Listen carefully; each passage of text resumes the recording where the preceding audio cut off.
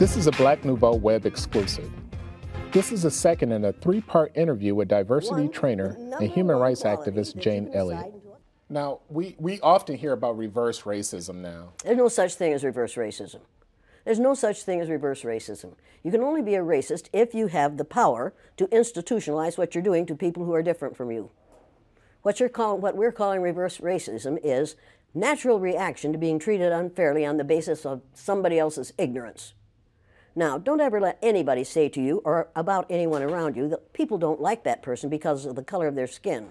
That isn't the reason white people don't like people of color. They don't like people of color because they don't understand about skin color.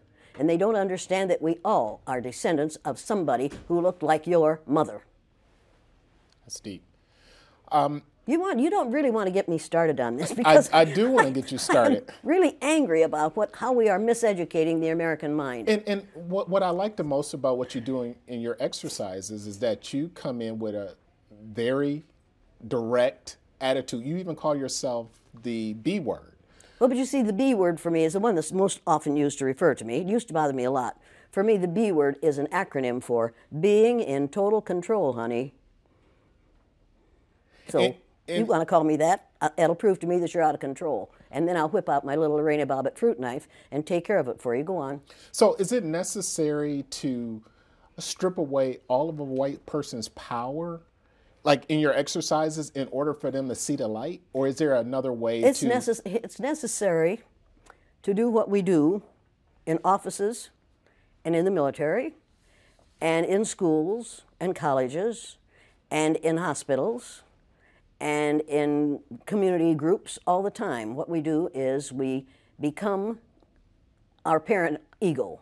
We go into our parent ego state, and that forces all those we're working with into their child ego state. And if you watch our present so-called president, he spends most of his time either in his child or his parent ego state. He never gets into his adult ego state unless he's reading off the teleprompter. And he is such a poor reader that oftentimes he makes mistakes, and then he is instantly in his child ego state right in front of your very eyes. It's absolutely fascinating to watch it happen. Speaking of our president, a lot of people say that racism has risen under him. Anybody who doesn't say that hasn't been paying attention. It absolutely has. I'm getting more hate mail now than I have gotten for years. The kinds of things that are being said in this country today are things that he has said for the last 2 years. He has said them publicly, and he got elected because he said them publicly.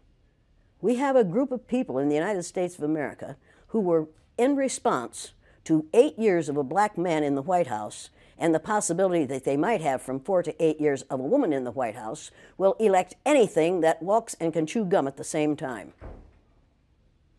This last election, as far as I'm concerned, was a direct response to having a black man in the White House for 8 years. And it's time to change the White House to the President's house. This is ridiculous, to call the place where the President of the United States lives the White House. It sends the wrong message. It says, I remember when Richard Nixon said to a group of reporters, I'm trying to save the White House for you white people.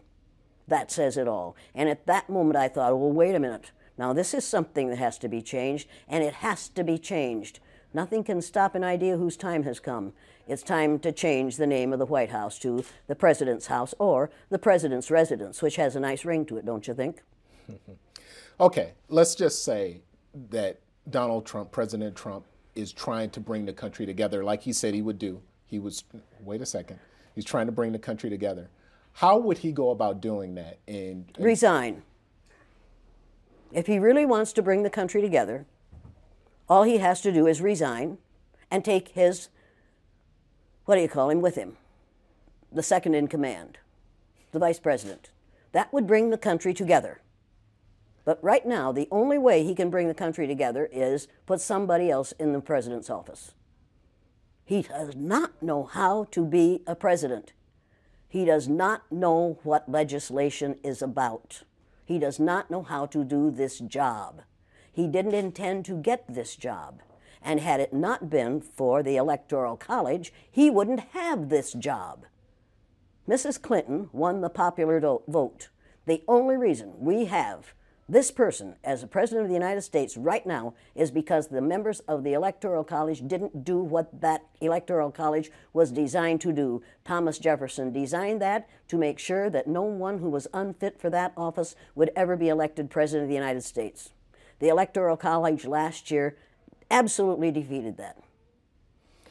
With the state of the country being what it is right now, there's a lot of conversations taking place about, let's have a conversation about race.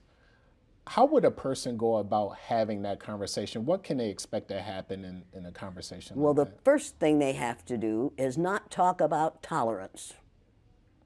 I found out the day I was on the bottom in the blue-eyed, brown-eyed exercise with my students, I found out how it feels to be tolerated.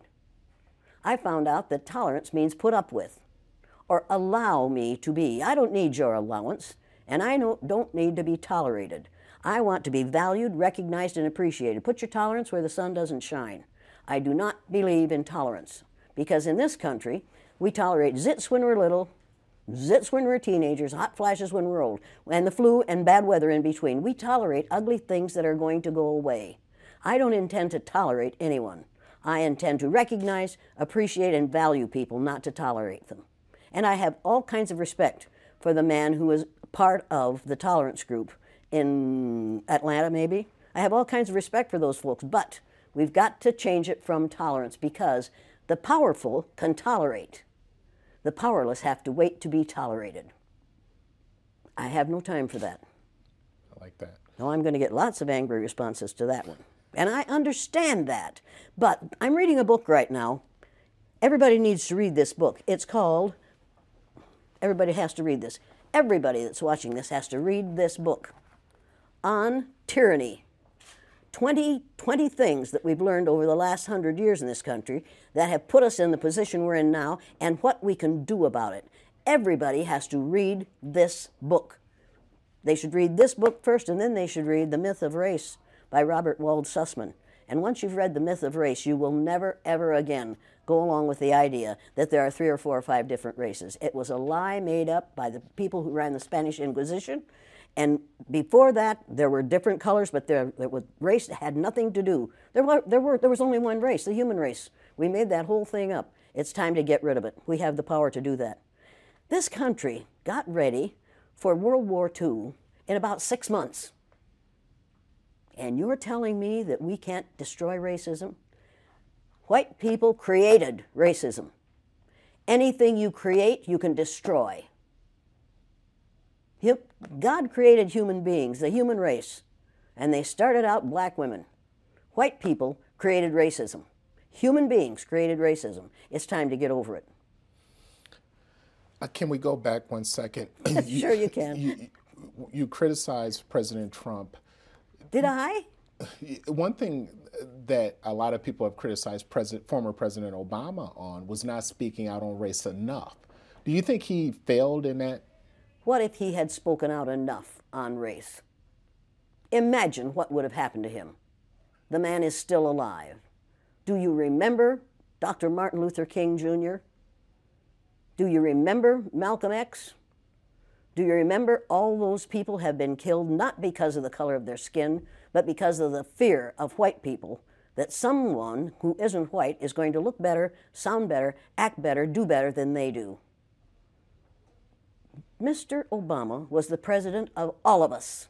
He wasn't just the president of black people. He was the president of all of us. The man who's there now is and claims to be the president of the people who look like him. When he says, "Make America great again," what he's really saying is, "Make America hate again."